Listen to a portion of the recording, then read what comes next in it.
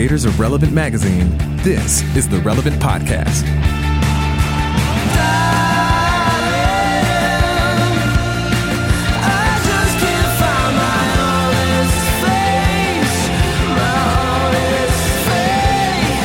It's Tuesday, July 30th, 2019, and it's the Relevant Podcast. I'm your host, Cameron Strang, and here with me in our Orlando studio on the ones and twos, our illustrious brother, Chandler Strang.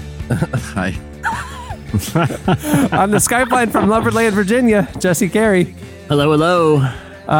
From Nashville, Tennessee, our senior editor, Tyler Huckabee. Hey, everyone. And not in Nashville today, actually in the Big Apple, New York City, author, speaker, podcaster, cowgirl extraordinaire, Annie F. Downs. Good morning, gents. Look at this. Look at this city slicker. Look at her. Look at her today. Bringing the coastal elite voice into our podcast. It's about time. Our humble podcast. I've had the voice, just not the zip code to go with it. So here we Giving go. some representation to the forgotten elites on the coast. Back by popular demand, sitting in with us here in the studio today, my son, 9-year-old podcaster, Cohen Strang. Hello.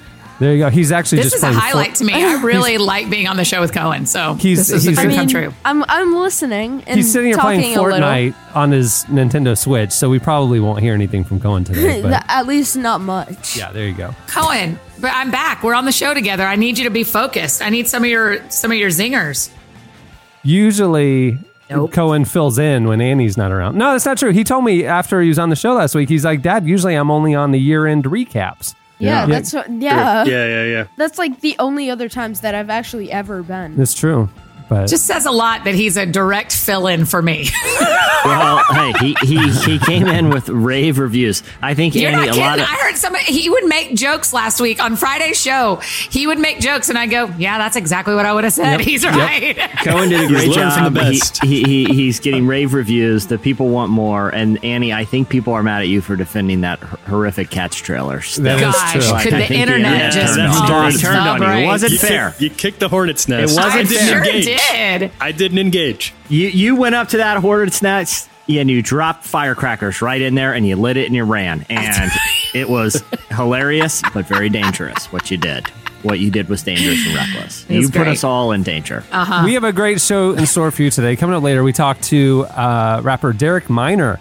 He's joining us. We're going to talk about like what he sees happening in faith and culture. It's part of our ongoing look at our issue 100 roundtable conversations that we've been bringing you this summer. Also, a slight preview, a brief preview of season 2 of Unedited as debuted yesterday. And my guest this week is Christine Caine. So we're going to bring you some of that conversation as well.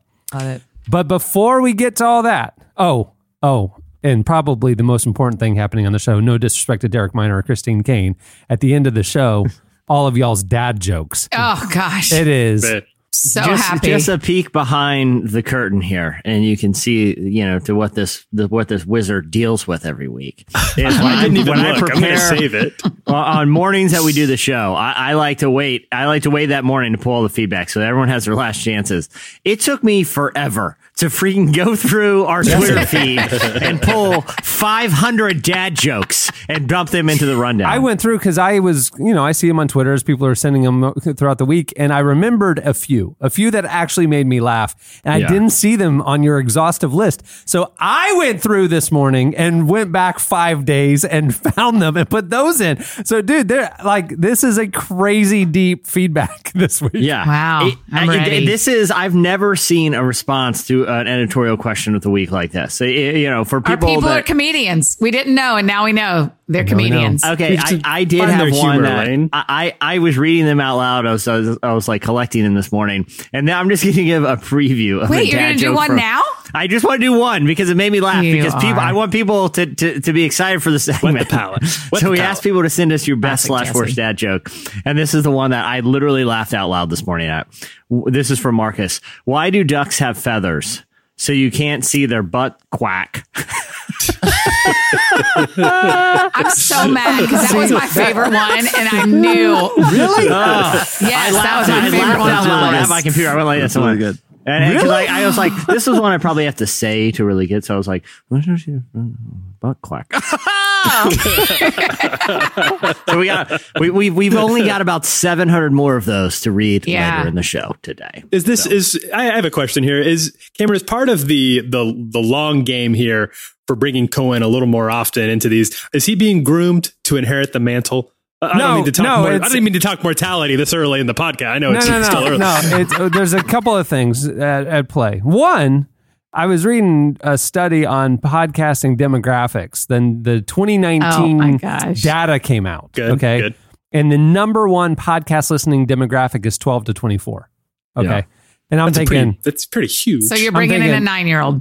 Hey, I mean, the next generation in the future. Next generation. Okay. No, but the main thing is I'm too cheap to do summer camp at the end of the summer. So Cohen's at the office. So it's like you read about like Tiger Woods' dad. Tiger Woods' father would put Tiger in the high chair and he would sit there in the garage and hit golf balls for like 3 hours a night, so Tiger could visually absorb what a golf swing. So before Tiger Woods could even walk or speak, he had implanted in his mind what a good golf swing looks like. This is basically what Cameron's strategy is here. Yeah. Cohen's going to be like that young Tiger Woods that went on Johnny Carson was sinking, 15 footers on the putting green.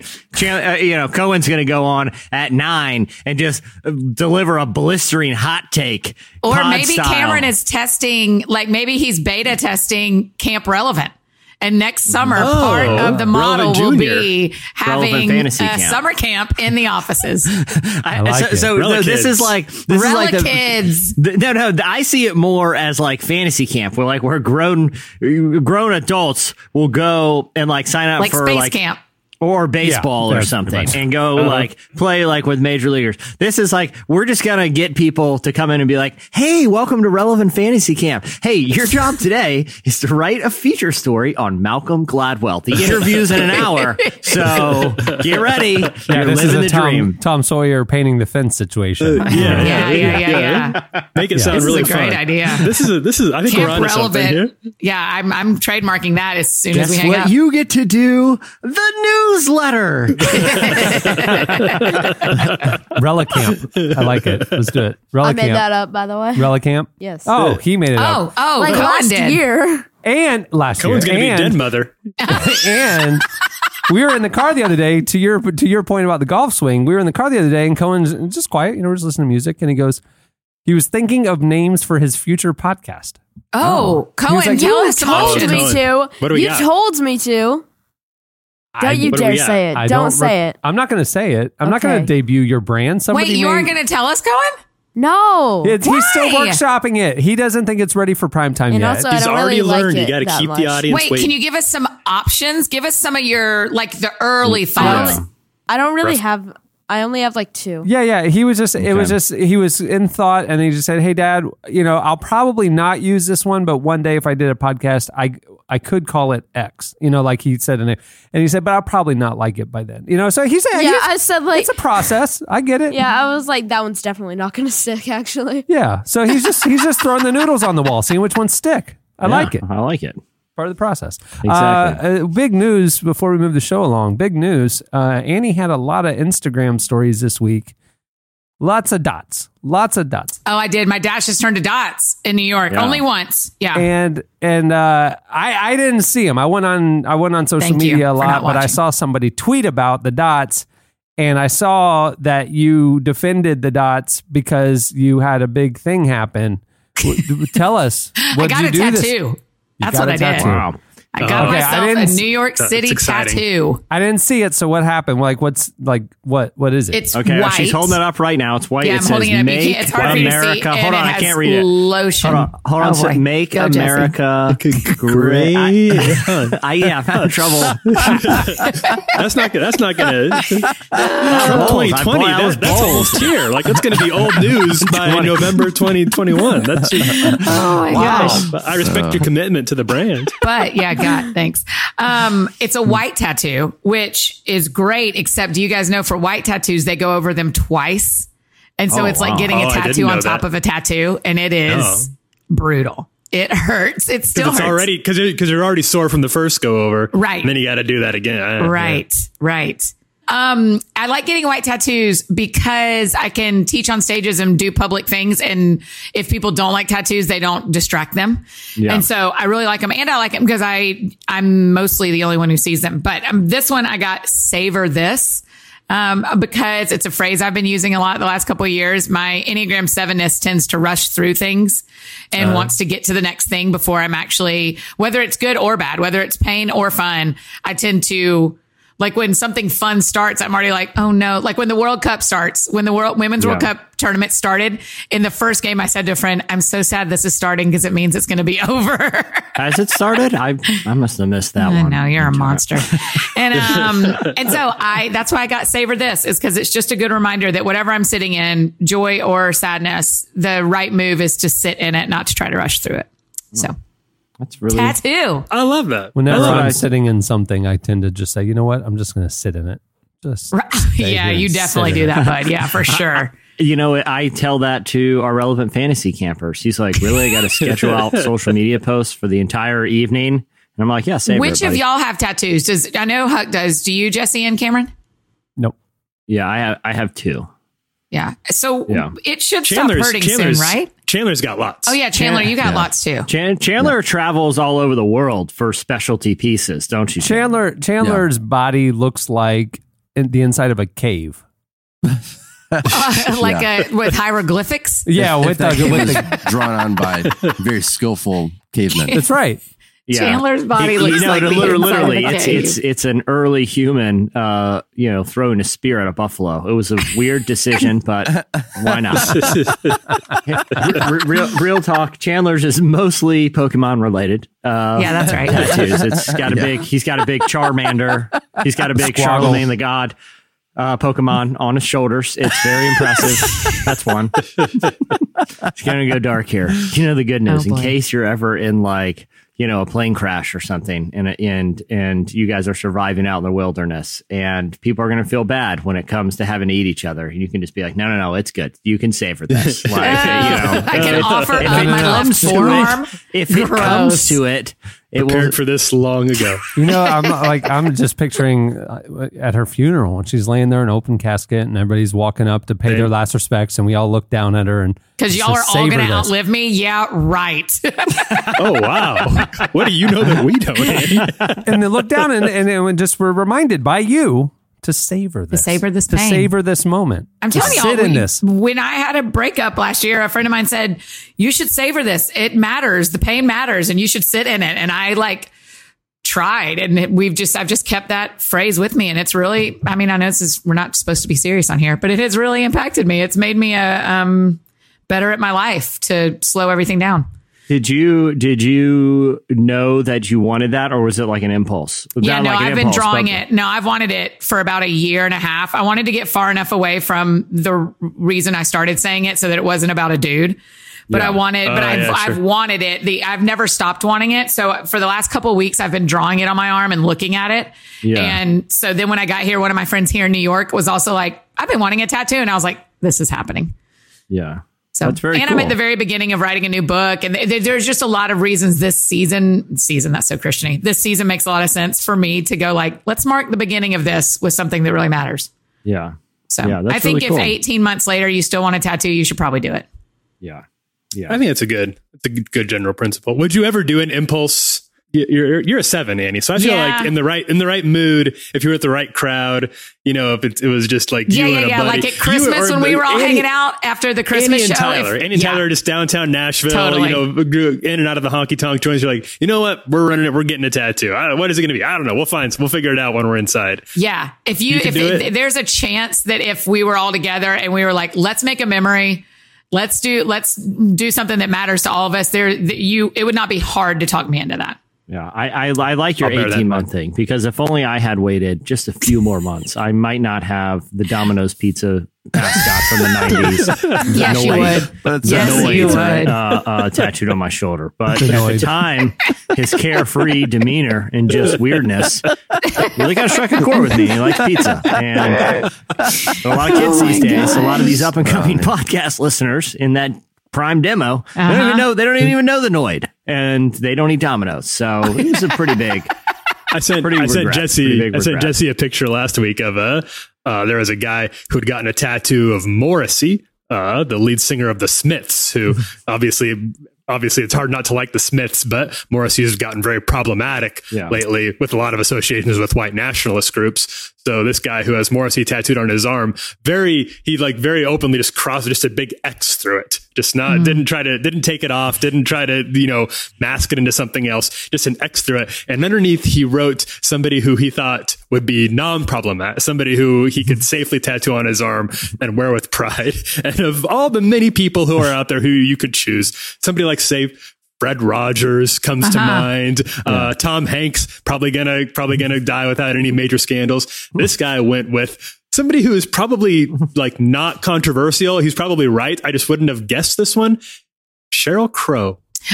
Wow. It's very safe. But it's not a portrait of Sheryl Crow. It's just the words Sheryl Crow written somewhat haphazardly. It's not just stylized. Above his name. Yeah. It looks like he might have done it himself. All right, we'll move the show along. Stay tuned. Up next, it's Slices.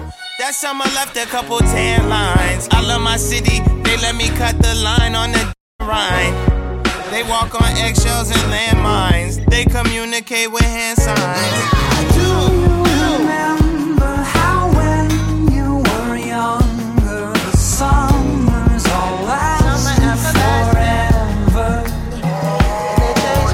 Days disappeared into months, into years. Hold that feeling forever. You're listening to Chance the Rapper. The song is Do You Remember from his debut album that came out on Friday. Debut album, you say? Yeah. Listen to Friday's edition of Relevant Daily and we explain. At the beginning of the podcast, you heard Inhaler with My Honest Face. Today's show is brought to you by Bombas. Bombas set out to rethink a product that was an afterthought in the marketplace. 2 years of research and development led to 7 material improvements to the design, performance, and comfort of the everyday sock. And when they first learned that socks are the most requested clothing item in homeless shelters, they knew they had to do something. So they started Bombas to make an impact on our community by donating a pair of socks for every pair they sell. And they continue that philosophy of thoughtful giving towards each clothing item they make. No matter what it is, one purchase equals one donation. So each pair of Bombas socks are super soft, made with natural cotton, and every pair comes with arch support, a seamless toe, a cushioned footbed that's comfy but not too thick. I have had Bombas for 2 or 3 years now. It is my absolute favorite sock. Whenever I'm traveling and I know I'm going on an airplane, I'm going to kick the shoes off. I want to make sure I'm wearing the Bombas. You want seamless toes peeking around the corner, waving to people. And it says like Bombas on the toes, So I mean, it's it's fancy. So it's a little bit of a flex, is what you're saying.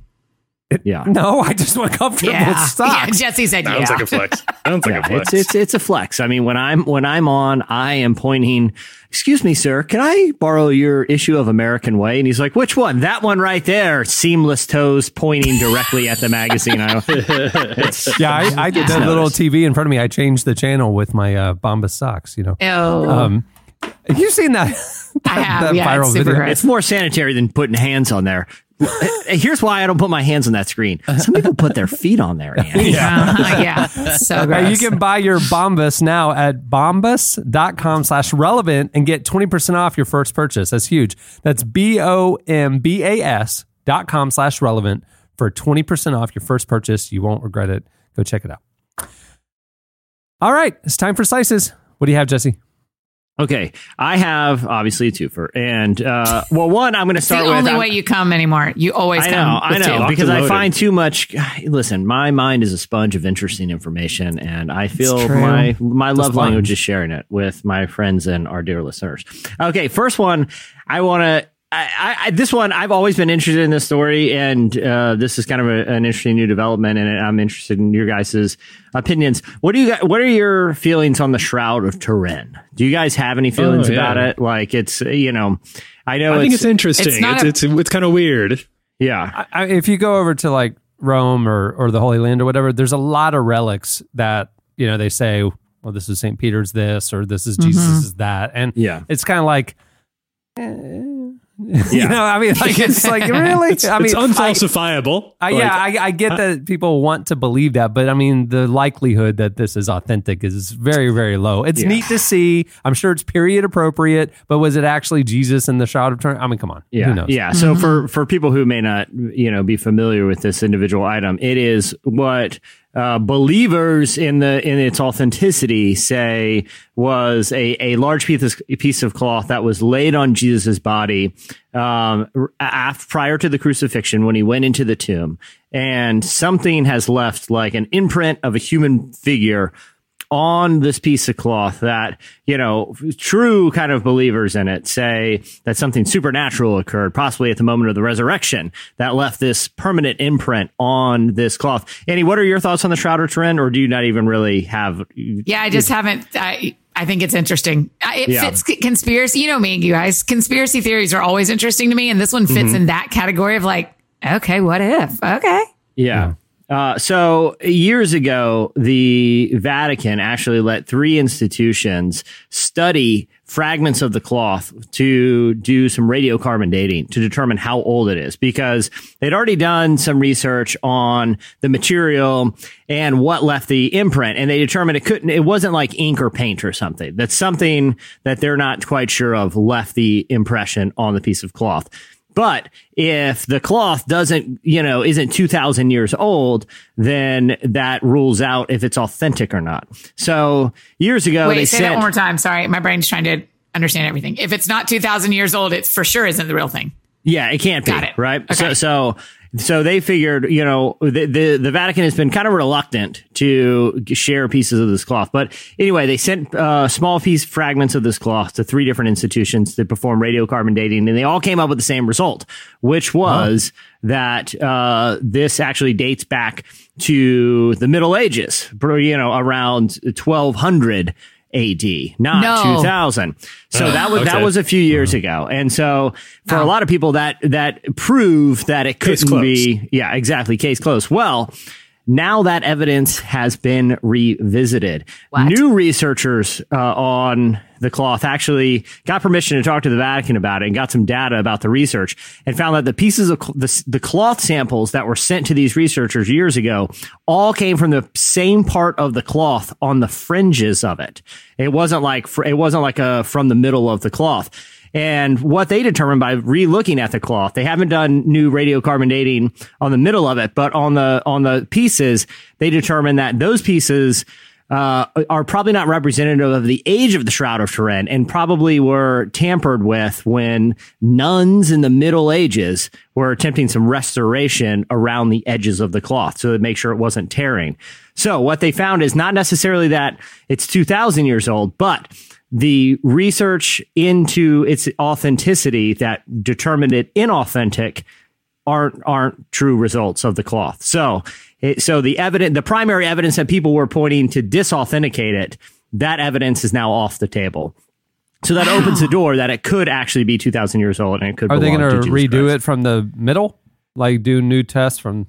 If the Vatican ends up letting them, so because it's in possession of the Vatican, they're they haven't been that prone to actually share and let people experiment on it. But with the results of these new tests, they just might do another round of radiocarbon dating. So all I have to say is the Shroud of Turin it's no longer off the table that it could possibly be the cloth that Jesus was wrapped in after the crucifixion. I'm not saying it is, but I'm just saying that according to new evidence, you can't rule it out. So, are we going to teach conspiracy theories at Relic Camp? Is that part of camp? Probably not. Camp director spoke. Yeah. Den Mother says no. Den Mother says no. Because I feel like bringing really this quick. biblical plus immediately, probably not. Yeah, probably not. That's. But who says what's a conspiracy theory and what's just? Well, yeah, that's not like biblical information plus conspiracy theories feels like this would be a great segment for Relic Camp, but Den Mother said no, and so it is. Well, sometimes I've just got to take that isn't a conspiracy. It's just a little too hot for the mainstream, for the lame stream takes. Right. So Annie, your take here is that whenever you start laughing like that, I'm going to sound dumb at the end. Go ahead. I'm saying your take here is that Relicamp is basically like some sort of Da Vinci Code type of quest with instead of me getting Relicampers to do the newsletter, so I don't have to. We actually are sending them on a globe-trotting artifact hunting mission. Here's what you're underestimating. Probably about 9 out of the 11 campers will die a grisly death from medieval booby traps. You're underestimating how much time you have to fill when you run a camp. And so we need to have some backup things like this, because writing the newsletter is going to take about 90 minutes. And by 10:30 in the morning, you're going to need something. So we need to have some conspiracy theory backup plans. Just in case. You guys wrapped up the newsletter. You got social scheduled for the day. You emailed that writer about those development edits, and you also wrote new ad copy for the subscription. Okay, next thing on my list. Oh, you got to spelunk through the catacombs below the Vatican to find what is hidden in the code in this picture of this weird treasure box I found. Good luck. I heard there's lots of weird booby traps. Be back by 4 you're likely to be cursed. Yeah, try to be back by 4 because we want to really get to the bottom of this one. Yeah. All right. What's your other one? Okay. So, finally, this one I found pretty interesting. I think we all have our guilty pleasures with television shows. I know I've long been a devotee to the Jersey Shore family reunion. That's because y'all go there every year. What? I didn't know that. The TV show? I did not know that was your guilty pleasure. I actually did know that about him. Well, it's like your hometown heroes. Yeah, that's like his people. You got to represent. You got to represent. It started off as curiosity years ago when the series first came on, because I go to Jersey all the time. I want to see how it's portrayed on TV. Then you just fall in love with the characters. You know, Mike, the situation is he'll be out of prison soon, and the show will be back. And true, and like it's just like the glory days. So, I know we all kind of like to watch, some, what I think it's fair to call quote unquote trashy TV. Everything from like reality shows to just like cable movies like on Lifetime that are probably not the greatest intellectual or emotional uses of our time, but they're fun to watch. So researchers actually in 2 different countries, in Italy and the Netherlands, recently did research that found that watching quote unquote trashy TV like on cable will eventually lower people's IQ. And they found this measurably. In fact, this science feels like obvious science, no? Well, I didn't think it could actually lower your IQ. But I think, so IQ is a debated measure of intelligence, obviously. But like the fact that the person who would be of high intelligence would probably want to be doing things in their spare time that would be stimulating intellectually. They would be reading, they would be going, experiencing, doing, solving, building something. They're not going to be the one who just sits there and watches 8 hours of television every night. You know what I mean? So it's probably you're saying that people watching this, it actually goes lower. So if their IQ started out, but I'm saying like they watch TV and it goes down. Well, because they're not expanding their mind the way that the people who are doing other things are. So that person is getting sharper and smarter as time goes on, and the person who's not doing those things dulls, I would assume. Or they're just not expanding their mind, in a way. Okay. Yeah, because basically it's the exposure to the TV that causes it. And not only did it lower standardized test scoring and IQ test scores, but it also like lowered people's feeling of like civic responsibilities. So they found a direct correlation between exposure to those kind of cable television shows to things like reduced voter turnout. So, so, that's not to say it's wrong to watch these, but there is, now observable dangers in overexposure. I guess like it's But who determines what is trash TV? Like, what do they list certain shows, or what's the factors around what is it any TV? No, I mean, they were primarily focusing on, like cable channels that were doing like a lot of reality TV shows, like, you know, kind of like talk show type of stuff, not generally stuff that was considered like news or prestige type of television. So interesting. So listen, I got for years, I ran a segment on this show called the Oscars.biz Award, where I specifically not only celebrated, but awarded the worst of the worst of trashy TV. Right. I am a trash TV advocate. Okay. Billy the Exterminator is one of the most decorated figures in the history of the Oscars.biz. Okay. Preppers went on quite a run a few years ago on the Oscars.biz. I have no beef with the genre, but you know, this research does show to say that it ultimately it has a negative social impact. But look, hey, you know, moderation with everything.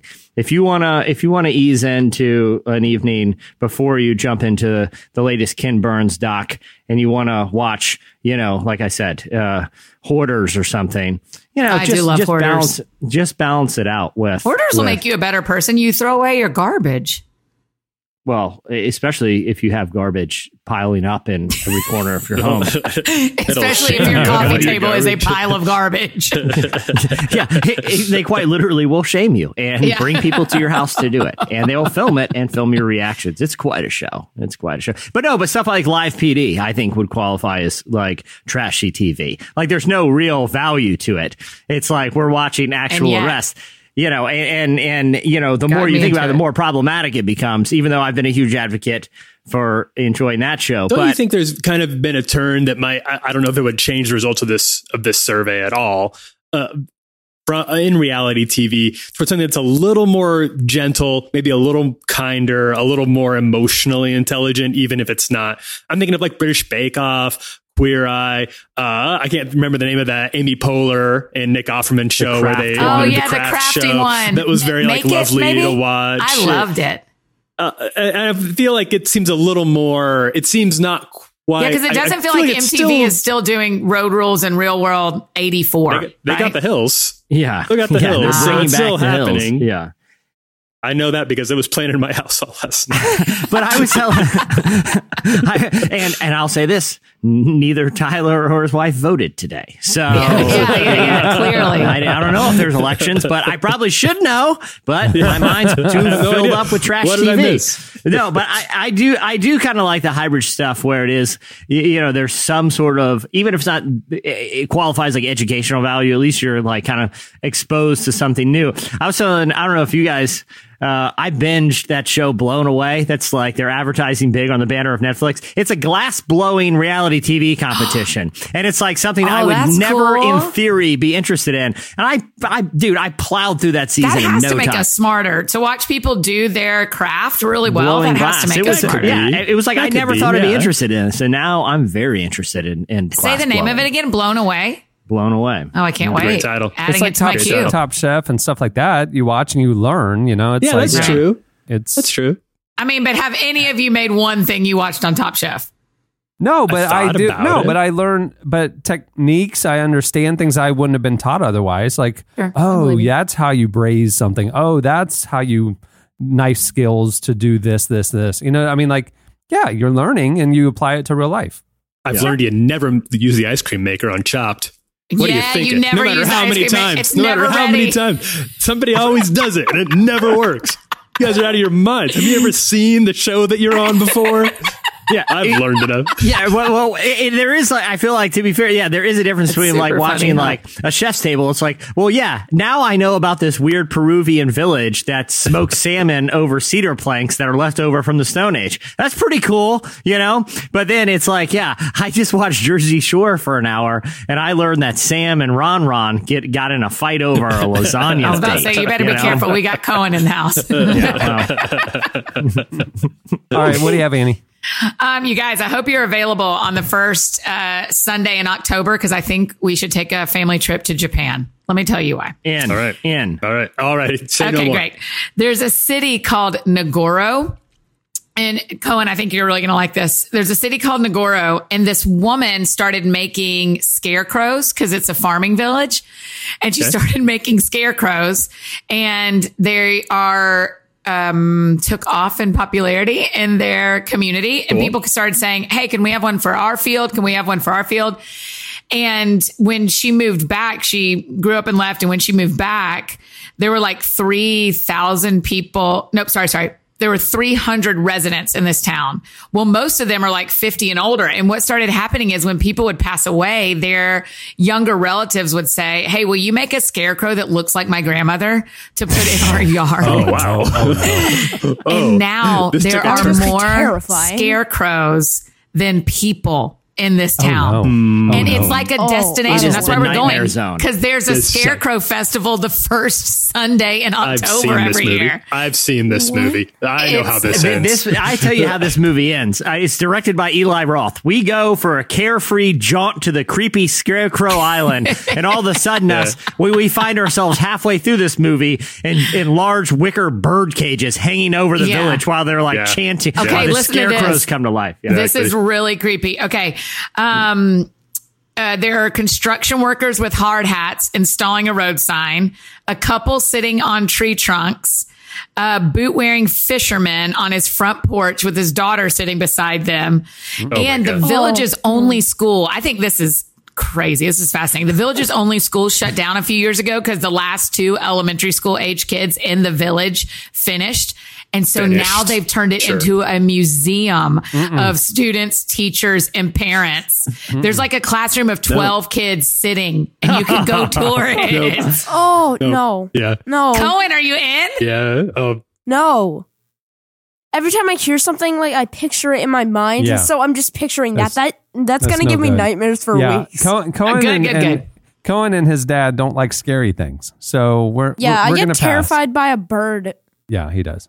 Yeah. So well, the artist, her father's alive, but her mother passed away, and her mother's scarecrow is sitting in the living room. No.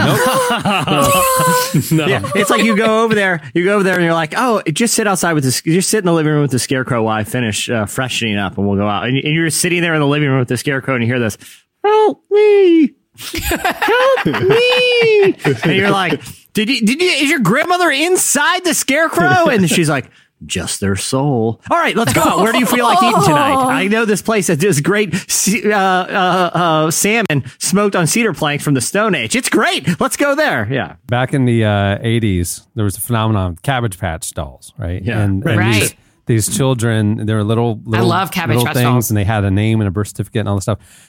Well, one Christmas, my grandmother has a lot of grandkids and couldn't afford the name brand toys for everybody, so she spent the year making Cabbage Patch dolls in the likeness of the child that she was giving it to.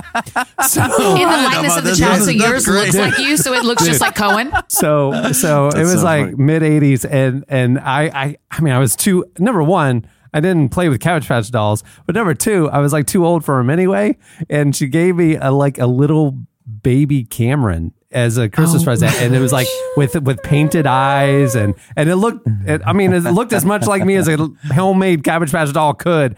And I'm like, you can't throw it away. What do you do with it? Right. You know, I mean, it's like a thoughtful, loving present. So you still have it? So that thing followed me from house to house, move Literally, after move. I would burn it. I one time burned it in the backyard. He showed it when I moved into the new house. He was sitting on the ocean. Threw it into I'm the really ocean. crying right now. This is too terrifying. Well, the justification was every time, like, I don't want this. And my mom would be like, well, you can't throw it away, number one. You need to save it for your future children.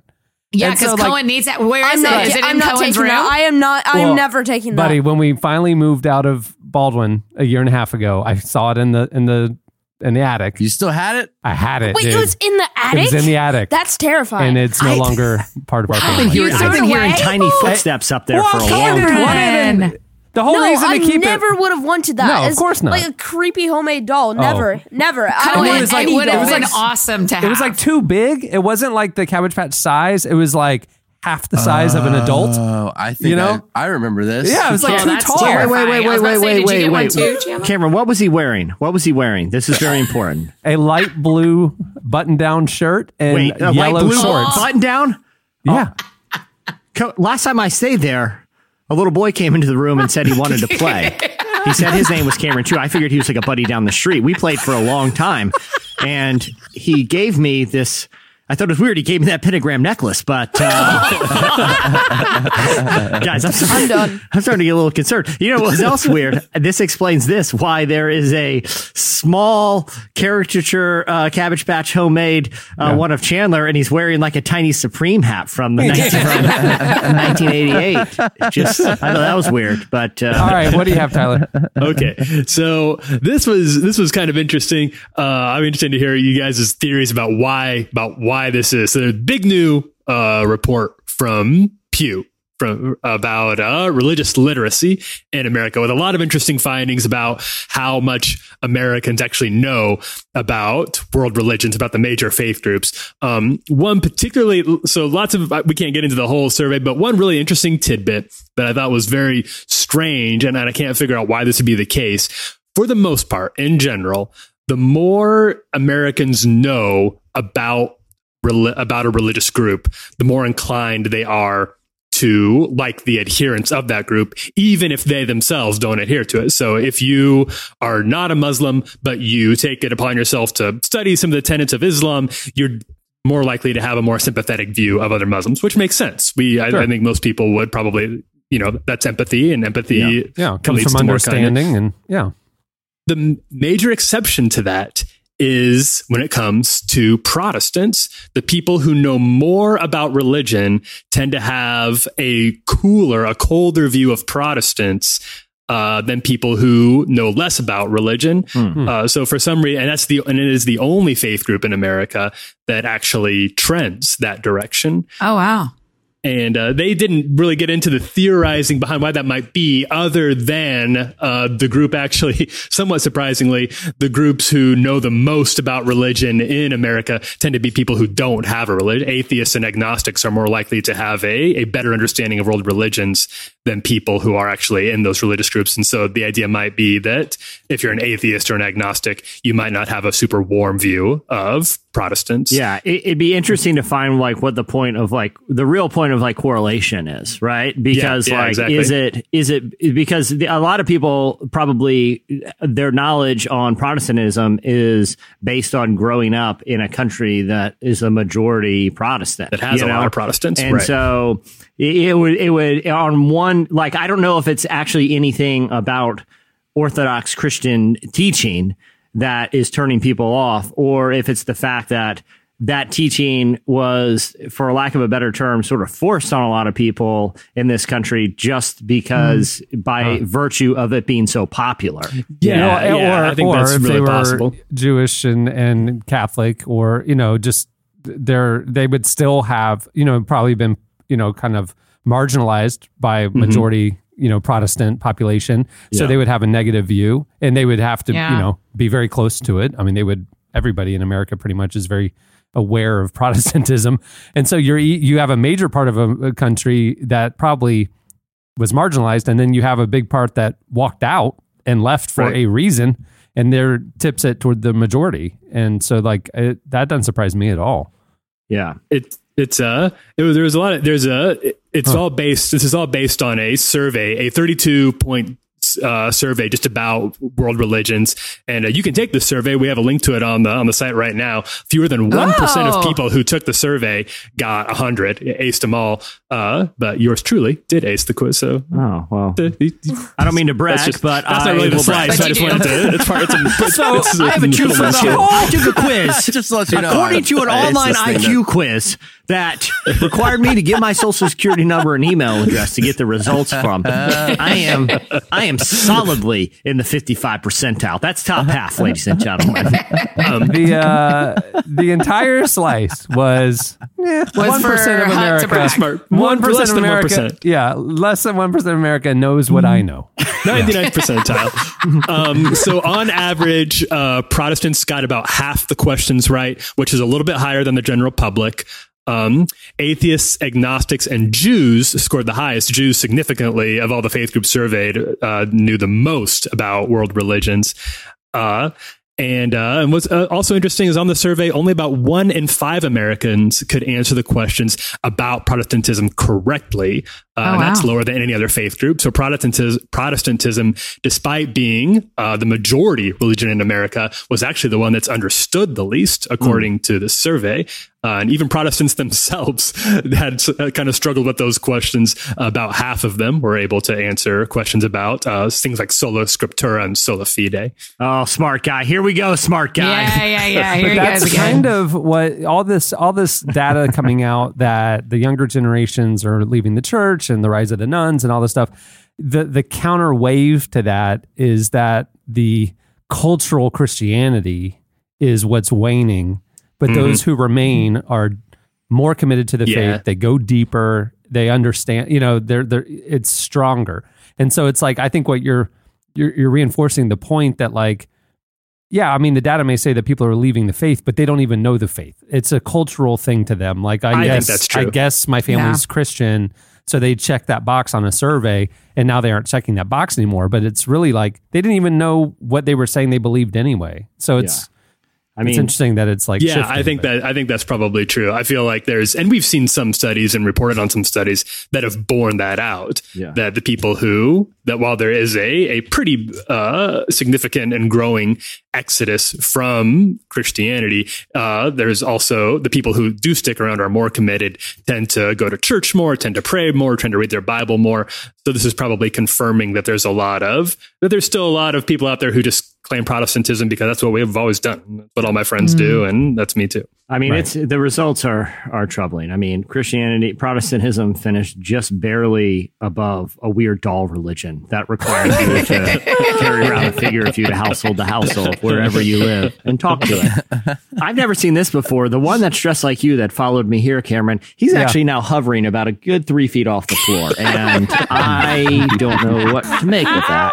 But no, in all seriousness, we'll try to. I know this is mostly what we talked to Christine Kane and Derek Minor about, is this weird doll religion. But after that, it will be done, and we will move on to your dad jokes for the editorial question of the week. Okay, just stick to the dad jokes. Just stick with us for another half hour 45. Then we'll get to the dad jokes. But we got a lot of doll stuff to discuss with two premier Christian thought leaders. So, oh my goodness, here we are. Maybe that's part of Relic Camp, is every famous Christian leader who comes through to be interviewed, our gift to them is a handmade doll in their likeness made by one of the Relic Campers. Rick Warren comes by for a visit, and he's like, "Oh, it's great seeing you, Cameron. It's great doing, seeing the crew, doing the interview. And thank you for this warm gift. It's a doll like Scarecrow made in the likeness of me, and for some reason, he appears to have the mark of the beast. This is quite a gift. I guess it's a statement of some kind. Quite a gift. A metaphor. Quite a gift. And then we didn't make a doll for you. then we look over in the office ball pit, and we just see Cameron's doll, and he's just slowly sinking below the ball line. Get him! There he is! Get him! We're looking all over for him. Can you imagine? I should have saved it. I should have saved that. Jump in there and get him. You really should have. He gave the Rick Warren doll the mark of the beast. Get him! Cameron's freaking out about the doll. He's losing his mind. Oh, I should have saved it and just put it in the ball pit. Just have the head peeking out. All right, that'll do it for Slices. Stay tuned. Up next, Derek Minor joins us.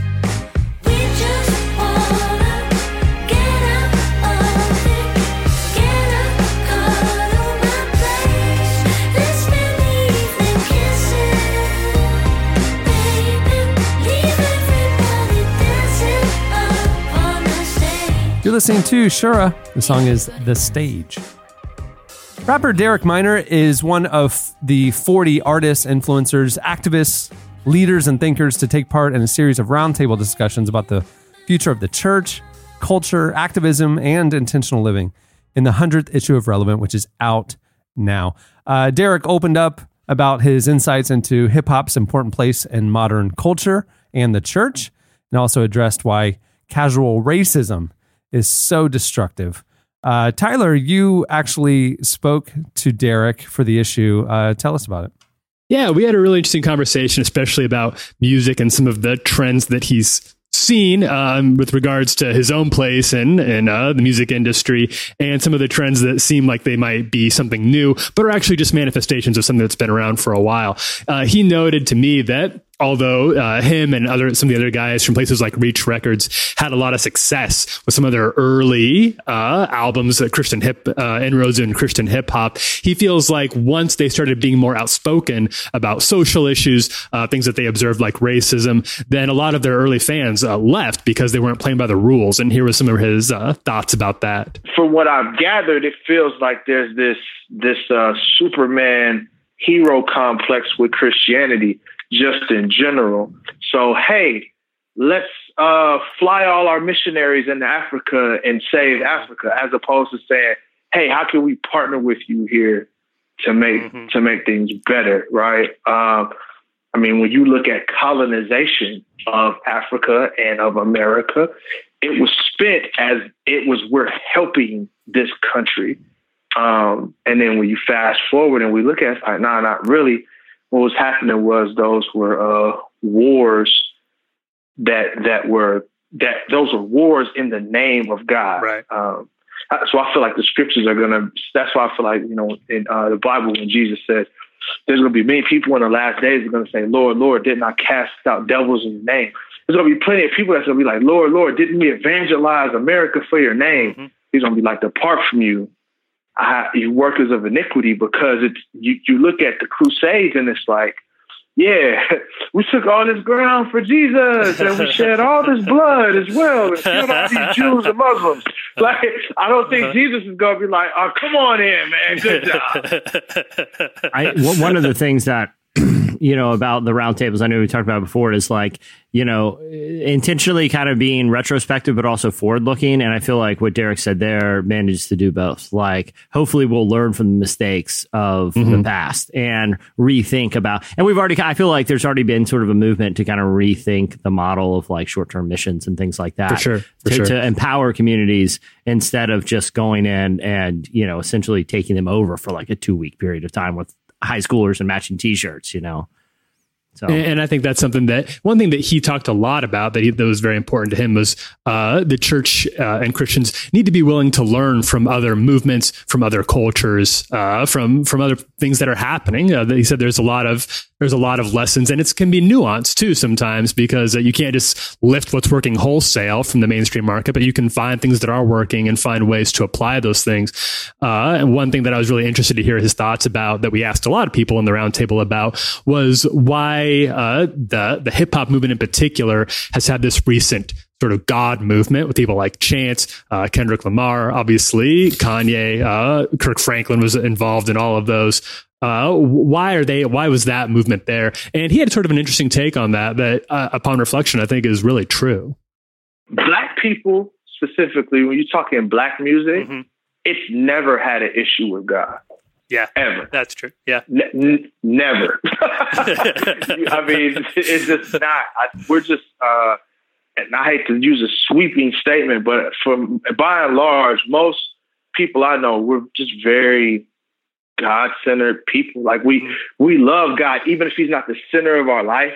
Like I know dudes that literally, I know dudes that literally do some of the craziest stuff and be like, man, I just thank God He was watching me out there while I was selling these drugs or whatever. He was like, bruh, I don't know. We just have this thing in us that makes us desire, or that doesn't rub us the wrong way. I think that's an interesting thought, because it speaks to something that I think is sort of confusing for people who weren't raised in the black church, who can be sort of confused about why people like Kanye can rap about drugs and God in not only the same album, but the same song sometimes. But I think it's true that for a lot of black music, there has been much more of a long-standing willingness to be associated with the church in a way that doesn't necessarily have to sanitize the rest of the music. Yeah. And I think too, as like, hip hop in a lot of ways has replaced, rock music, and has, and to a degree, like even certain, streams of pop music as the predominant, musical genre. And as that's happened, I think as kind of a result too, some of those themes like faith and God, are becoming more commonplace in a lot of like mainstream music. Yeah. And I think that's something. So what I wanted to know from him was, from his perspective, what does that mean? Because obviously there's not going to be a whole lot of people who are like in the Christian hip hop world, the Reach world, who are going to be doing a lot of talking about being on the street selling drugs or anything, or talking about some content that might be considered objectionable. And I thought that his nuance in exploring what the takeaway there was really interesting. I think the thing that people do like about Chance is the contradiction. That's what people loved about Pac. Pac would write a song about shooting people up, and then behind that, he write a song about Dear Mama and Let's Heal Our Community.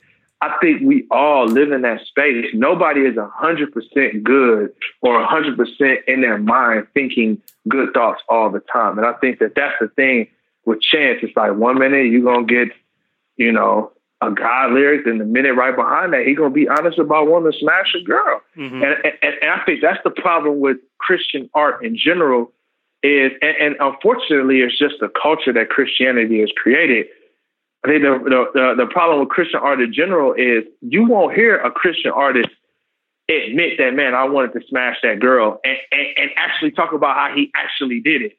They'll only say, man, I was just dodging temptation. No one ever talks about the temptation they fell into and the dark places that they actually been beyond these vague terms. And I think that that's why people connect with any artist is they hear their story and they say, yo, I agree with what you're saying. You're speaking my language. You're speaking my story.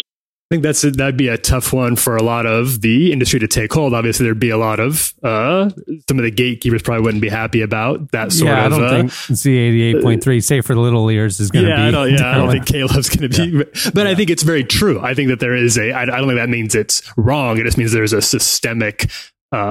Some systemic issues in place that would keep that sort of honesty and vulnerability and authenticity from being really marketable on a Christian level right now.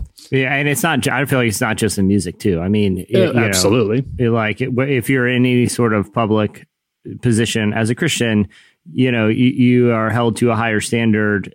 And I'm not saying that's necessarily a bad thing, but it does seem like it limits the opportunity for how vulnerable and authentic people can be. We talked a little bit. This conversation just happened to take place just a couple of days after the initial round of tweets from the president telling the squad to go back where they came from if they weren't happy with the states, and he was feeling some type of way about that. And I thought it was interesting to hear for all the pontificating about was this okay or was this not okay or in what way is this exactly what sort of underlying assumptions are being dealt with here.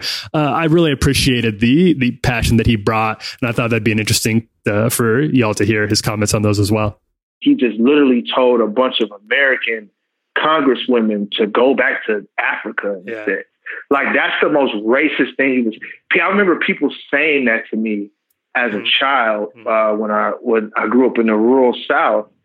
And I'm thinking to myself, I've never even been to Africa. To this day, I've never been to Africa.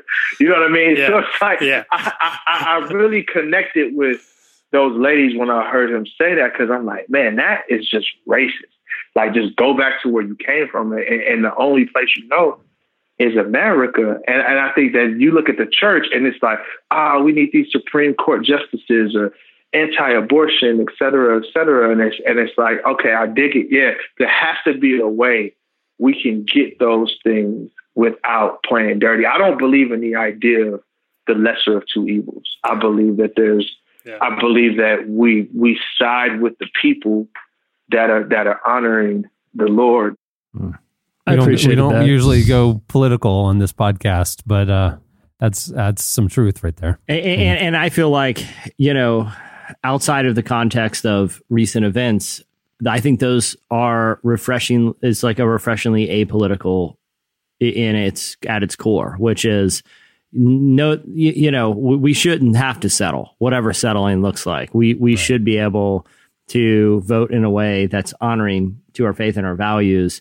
And that, that's a challenge just to us all. I saw someone engage Derek Minor on this on Twitter and said, well, how could I do that? And I think that the person on Twitter, was talking about the recent presidential elections, but Derek Minor challenged, the person kind of came back and said, what if there isn't a lesser of two evils. And Derek Minor, his response of one of our listeners was, or one of our readers was, then run for office. Like, you know, and I do feel like that. Be the change you want to see. I like it. Mm-hmm. Yeah, so do I. Because, I admire that. And it doesn't matter your party. Like, if you feel like there isn't a representative candidate out there that's going to maintain the values that you think should be represented in your culture based on your faith, then run. You know, like I think that's a really positive attitude to take. You know, we have or become an organizer or get involved in grassroots campaigning or lobbying, or, you know, I mean, there's things that you can do if you're not the lead candidate to enact change from within. It's like the church, same criticism about the church. Oh, well, it's this, that, at surface level. It's all about, it's a fake, and then I'm going to leave.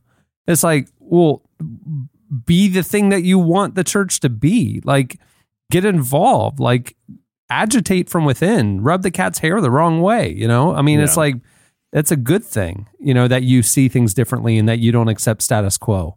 You know, so politics, church, the whole thing, like, turn it for good. Don't accept it for how it is, you know? Because it doesn't, you're not wrong in a lot of these cases. Like I think the assessment that, like, well, I don't know how to vote for the lesser of two evils. I think that's a valid complaint, but I think then just checking out is not valid. That's a lazy way out. Yeah. And I think, look, this last election cycle has shown, and, you know, different people have different opinions about our politics, but I feel like her story of someone like AOC, who's like 28 years old, and, you know, prior to becoming an elected official, she was a bartender. It's possible to be young, to not have a big platform from the outset and still make an impact. And you'll never succeed if you don't try, you know? There you go. That's why I'm announcing today my candidacy for the U.S. presidency.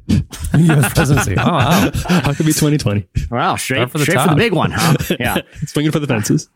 I'm going to be the local controller. I don't even know what the controller does, but I feel like I need the I think it's comptroller, isn't it? Comptroller? Yeah, I think it's comptroller. I don't know what it does. Well, that might be why when I called down to City Hall, they said I'd be running unopposed. So,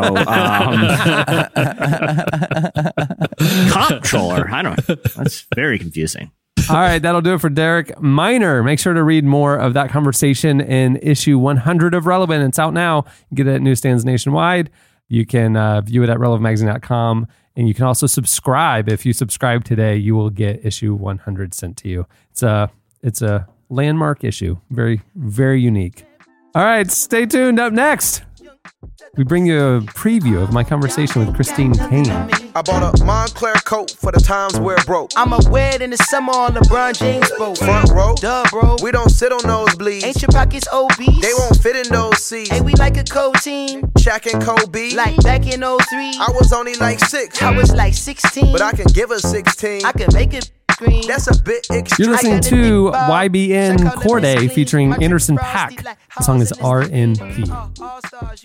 Well, like I mentioned at the beginning of the show, season 2 of our long-form conversation podcast, Unedited with Cameron Strang, debuted last night.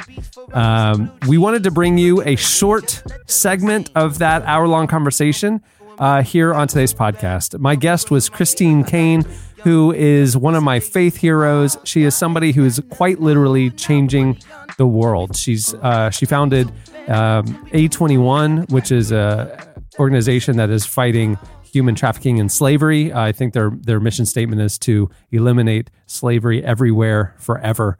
They're doing amazing work. She founded Propel Women, which is raising up women in the church to lead and find their God-given callings. She is an international speaker. She's authored something like more than 20 books. She's preaching every day on global television and has had some of the biggest stages in the world. The thing that's interesting about Christine, coming from Sydney, she came up in the Greek Orthodox Church, and then she moved over to the Charismatic Church, and now she's getting her master's in divinity at Wheaton. Propel is a Southern Baptist partnership. It's nobody that I know of straddles so many different streams in the body of Christ. Her perspective on the global move of what God's doing in this generation is truly unique. She brings depth in her teaching. She is bold and outspoken, And she is, like I said, one of my heroes. Here's a few minutes of the conversation that I got to have this week with Christine Caine. The truth of the gospel is still the truth of the gospel. And Jesus said, I will build my church and the gates of hell will not prevail against the church of the living God. Our job is to continue to advance the kingdom. I mean, he came and said, go into all the world and make disciples of all nations, baptizing them in the name of the Father, Son, and Holy Spirit. Now that is Jesus' last commandment to his church. Mm-hmm. And until this would be, if you're saying, what is the one thing, Chris, you think for the church of the future? Until we make Jesus' last commandment our first priority, we're not really going to move forward, because I think that's what it all comes down to. The truth is, we have a generation that doesn't necessarily want to do that because of the misuses and abuses of that in the past. And they don't want to be associated with what they would think is a white colonization, racist, misogynistic, kind of thing called the Christian church. And we're saying that's not what she ever was. Throughout the 2,000 years of church history, there have been many seasons of great injustice and pain, and people did things in the name of God, like had slaves, where you go, I can't even understand how you read your Bible and had that. Oppressed women, I don't know how you read your Bible and do that. Oppressed the poor, the marginalized, the immigrant. I don't know what Bible you're reading. But the fact that hopefully God has brought those things to the fore, and we have a generation that goes, okay, faith without works is dead. It's not faith or works, it's faith and works. Evangelism and justice, men and women, black and white, go through the whole thing. It's all of us together. It's not either or. I think if we have the courage to go, we are going to be that new wineskin, we're probably going to get a whole lot wrong in the midst of all of that. And that's when I said to you really early on in the podcast, I can get involved in a whole lot of debates publicly, or I can just try to forge this way forward. Deeply painful to do it. This either is deeply painful, either comes with a lot of kickback. But if some of us do not begin to somehow, in our flawed humanity, build a third way forward and help create this new wineskin, we're going to have a lot of disoriented, disenfranchised, spiritual orphans out there that will die in the wilderness, just like happened with the children of Israel. A whole generation came out of Egypt, bondage and slavery. The purpose was to go into the promised land. But 40 years later, they died in the wilderness. I think prophetically, that's where we are right now, that a generation, if we don't have a few Joshua and Calebs, spiritually speaking, that are strong and very courageous, that go, okay, we're going to go in, we're going to cross this Jordan, spiritually speaking, and we're going to take the promised land, that God has given us, and establish his kingdom here on earth as it is in heaven. And we're going to create the new wineskin, and we're not looking for old wine to come into the new wineskin, and we're not looking for new wine to go into an old wineskin. So we're going to do the hard work of dying to self, crucifying our flesh, good old-fashioned Christianity, creating a new wineskin that is not either or, but is both and. I'm going to do that hard work, and we're going to move forward, and we're going to be in this world, but not of it. We're going to be consecrated. We're going to be fully immersed in this culture, but not of the culture, fully immersed in this world, but not of it. Because at the moment we're in it and of it. You can't change a world that you're both in, that you're the same substance as. So until we go, I am willing to be sanctified so that the fruit of the Spirit is produced in my life. I don't think we're going to see the gifts of the Spirit in the way that we need to see them to have this great revival that I believe we're going to have until we're willing to be put in the fiery furnace and have the fruit of the Spirit developed in us. Because I don't think this next wave, we've had such an excess use of the gifts with no fruit, and we've had a whole lot of fruit with no gifts. You need both. There's 9 gifts, 9 fruit, and I think the new way forward, and that's why, people like you and I that have come through, I had a Greek Orthodox background, then came into a charismatic background, and now I'm, very woven into the evangelical world, and I'm like, wow. But the only thing I can see with all of that is that it's both spirit and truth. It's fruit and gifts. And I think that's the new way forward. To hear more of that conversation, go wherever you get your podcasts, download Unedited with Cameron Strang. The new season kicked off this week, and would love for you to check it out and spread the word.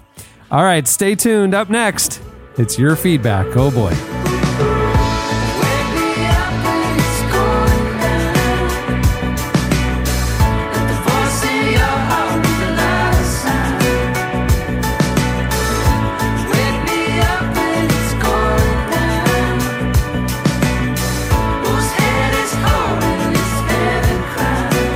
listening to Grizzfolk.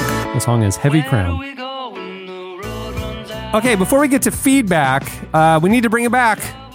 First time in a year or so.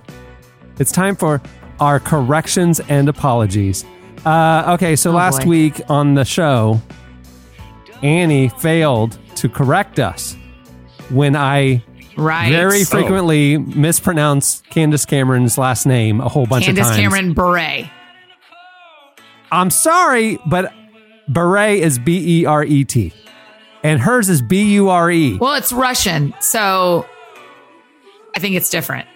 But yes, we did get, I got directly chastised by Candace for not, but I was saying it right, but I wasn't going to interrupt y'all. I just didn't know I didn't know what to do. Okay, first of all, I've only seen her married name in print. I've never heard it spoken. So, in print or like on the screen for Full House and things like that. So I didn't know. But when I saw Candace Cameron tweet you that, Annie, you didn't correct these guys, I was like, oops, sorry. So our apologies to Candace Cameron. Luckily, we have this segment right now where we can say, everyone, it's Candace Cameron Bure. This will be, mark my words, Annie F. Downs, this will be the last time I'm humiliated by you in front of a cast member of Full House. The last time! I know I said that 3 other times, but this isn't. Yeah. This isn't like a correction or apology. Well, maybe it's a little bit of a correction, but one of our astute Twitter followers pointed out that both Flame and Katy Perry don't have any legal claim to that track that they are in court about, that we told you about on Friday's show. We played you a clip of Flame's 2008 song that had this certain synthesizer syncopation that then showed up in Katy Perry's 2013 song Dark Horse. Okay, we played you the clips back to back. You guys were the jury. Tore the podcast tore it apart. But one of our astute listeners pointed out, Chandler, do you have the clip? Yeah. That both of them pulled the sound and large part of the melody from a 1985 song that we've all heard. Play it now. Now the order of the notes is different, but the sound and the modulation and stuff like that, basically they just need to play this in the court case. And who is this? And what is this song? The band is Art Noise. The song is Moments in Love. You know, I know where I remember this. It's on the DVD menu screen of one of those Sly Stallone sci-fi movies. This is the sound. This is the sound of a DVD menu screen. Turn it up, Chandler. Like, you remember that when you put on a DVD and there's just like a random song playing while you're like, do I want to watch director's commentary, or for some reason that would never make sense, jump to the 7th scene in this, 7th chapter in this film? Like, when were DVD menu screens a great idea? Well, we got to have something for them to listen to while they're deciding through this plethora of options, I can hear the similarity. I can for sure hear it. Oh, yeah. It's there. It's not exact, but it's there. It's real. All right, now it's time for your feedback. Last week on the show, we put a scientific test to you guys. A study came out that said laugh tracks, like scientifically proven that laugh tracks make people laugh at jokes that they wouldn't have otherwise laughed at, like bad humor, like Big Bang Theory and things like that. And so Jesse brought it to us, did some corny dad jokes without the laugh track, and then did some with the laugh track. Sure enough, way funnier with the laugh track. So we asked you for Not to me, bud. You had me from get-go. So we asked you guys on Twitter to send us your best/worst dad jokes, and we are going to read them now and see if they are better with the laugh track, right? Are we going to do the laugh track experiment again? Is that what we're doing? All right. So Chandler's back there ready with the laugh track. Ready. And you guys hit us up at Relevant Podcast and send us a whole bunch of dad jokes, and we're just going to rapid fire read them to you, some of our favorites. Here they are. All right. Okay. This one's from Bethany. Hey, guys, why did Adele cross the road? Why, Jesse? To say, hello from the other side. It works. I mainly was happy you picked that one because I wanted you to sing that. That's what I was here for. That's terrible. I know that's terrible. You guys and a lot of listeners are surprised I got pipes like that I've been hiding these pipes for a long time. Michael said, 2 guys walk into a bar, the third one ducked. That one got me. I laughed out loud when I read that one. Ryan also said, "Why can't you trust an atom? Because they literally make up everything." Here's one from Ryan. How many tickles does it take to make an octopus laugh? How many? 10 tickles. We also need, I feel like we also need, just for the sake of science, like a cricket sound effect too, to see what that does. You know? Jessica said 2 fish are in a tank. One says to the other, "How do I drive this thing?" All right. Hey guys, how did the hipster burn his tongue? Oh. He drank the coffee before it was cool. Come on now. I think I've got Cohen on this one. Cool. I feel like, Cohen, you're going to like this one. Yeah. Did you guys hear about the 2 antennas that got married? The ceremony was okay, but the reception was great. That makes no sense. Oh my goodness, Annie! He just said it makes no sense because his generation doesn't know what an antenna is. I have a 5-minute bit about developing film in a dark room. That's just thrown out the window now. Thanks a lot. Thanks a lot, digital generation. You digital natives. Let's see how Gen Z feels about this one. Johan said, "Why can't you hear a pterodactyl in the bathroom? Because the P is silent." If we're going Jurassic, here's one. Jessica said, "Why can't a T-Rex clap his hands?" Why? Because they were too short. Because he's extinct. We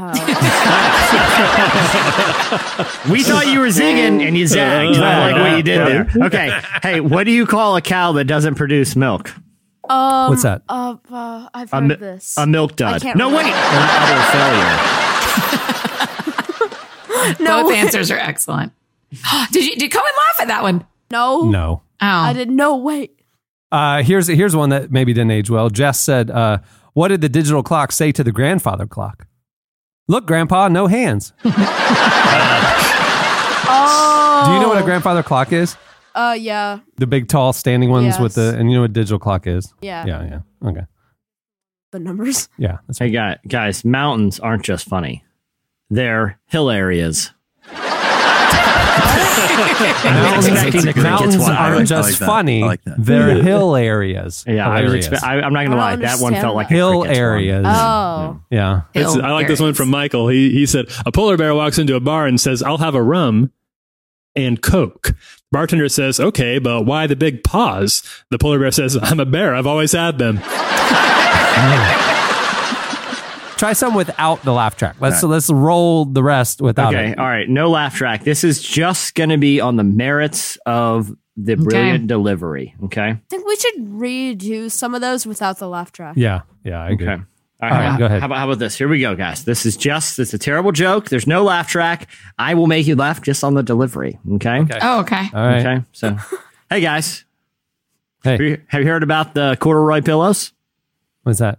No. They're making headlines. Headlines. I said headlines. Like when you lay on them. I'm not going to dumb it down for this crowd. Ryan said, "Why can't a bicycle stand up by itself?" Why can't a bicycle stand up by itself? That's no train. Because it's too tired. It's too tired. It's too tired. It works on 2 levels. Ryan also said, "Why can't the pony sing lullaby?" Why can't the pony sing lullaby? Because it's just a little horse. Just a little horse. Oh, yeah. Okay. How about growers? They're growers. This is a variation on one we told earlier. It's from Crystal. None of these really make sense. Why do hipsters wear beanies in the summer? Why is that? Because they have to wear them before it's cool. Come on now. I find if you just shout something after the punchline, like, "Give it to me." Tim said, "Why did the farmer win an award?" Why did the farmer win an award? What's that? He was outstanding in his field. Oh, I love that one. I do love that one. I'm kind of losing faith in these. I'm going to be honest with you. I know they're funnier on Twitter. The laugh track really makes a difference. Really does help. I still love Two Guys Walked Into a Bar. The third one ducked. I still love that one. That one's my favorite. Yep. All right. Last one I see here. Ryan said, "How do you know a joke is a dad joke? How do you know a joke is a dad joke?" How's that? The dad told it? No, because the punchline is apparent. The punchline. I do like that one. Apparent. It's apparent. That one doesn't need a laugh track. That one soars on its own. Doesn't need any training wheels. Push it. That just soars on its own.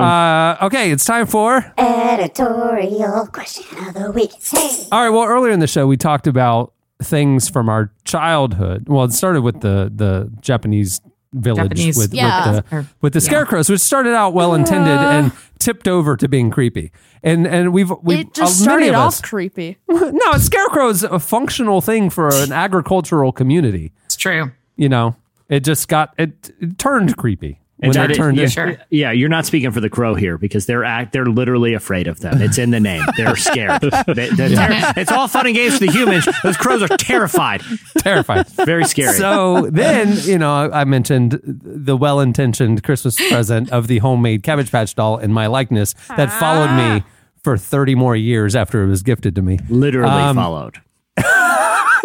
It got us thinking about things from our childhoods that turned out to be unintentionally terrifying. So we want to know stories from your childhood of things that seemed normal to your family, but in hindsight turned out to be probably pretty creepy. Yeah. Hit us up on Twitter at Relevant Podcast, or you can post your longer ones on the podcast episode page at relevantmagazine.com. All right. Well, many thanks to Bombas for making the episode possible. Remember, you can buy your Bombas at mbas.com/relevant to get 20% off your first purchase. Do it. I've used that URL myself. Many thanks to Derek Minor for joining us. You can follow him on Twitter at @TheDerekMinor. And to read more of that conversation, check out issue 100 of Relevant. It's out now. You can view it at relevantmagazine.com. It's available at newsstands nationwide as well. Also, you heard a preview. You heard a little bit of season 2 of Unedited kicking off this week with a fascinating conversation with Christine Caine. To go hear the rest of that, check out Unedited with Cameron Strang wherever you get your podcasts. And on that note, we will wrap things up. I'm Cameron Strang. I'm Cameron Strang. I'm Chandler Strang. There's a lot of Strangs here. I'm Jesse Carey. I'm Tyler Huckabee. And I hate to tell y'all, but I'm a Japanese scarecrow. And I'm little Cameron Strang, and I'm here to play. Where'd it come from? Oh no! I can't believe you doubled down on that. All right, we'll see you on Friday. Have a great week, everyone. I could be a killer, gonna get you whacked. 1, 2, 3, 4, 5 in the back.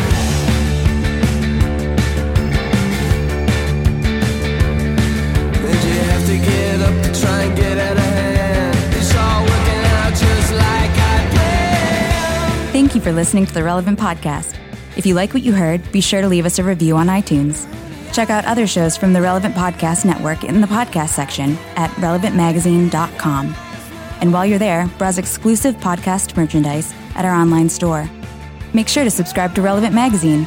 Info is available at relevantmagazine.com/subscribe.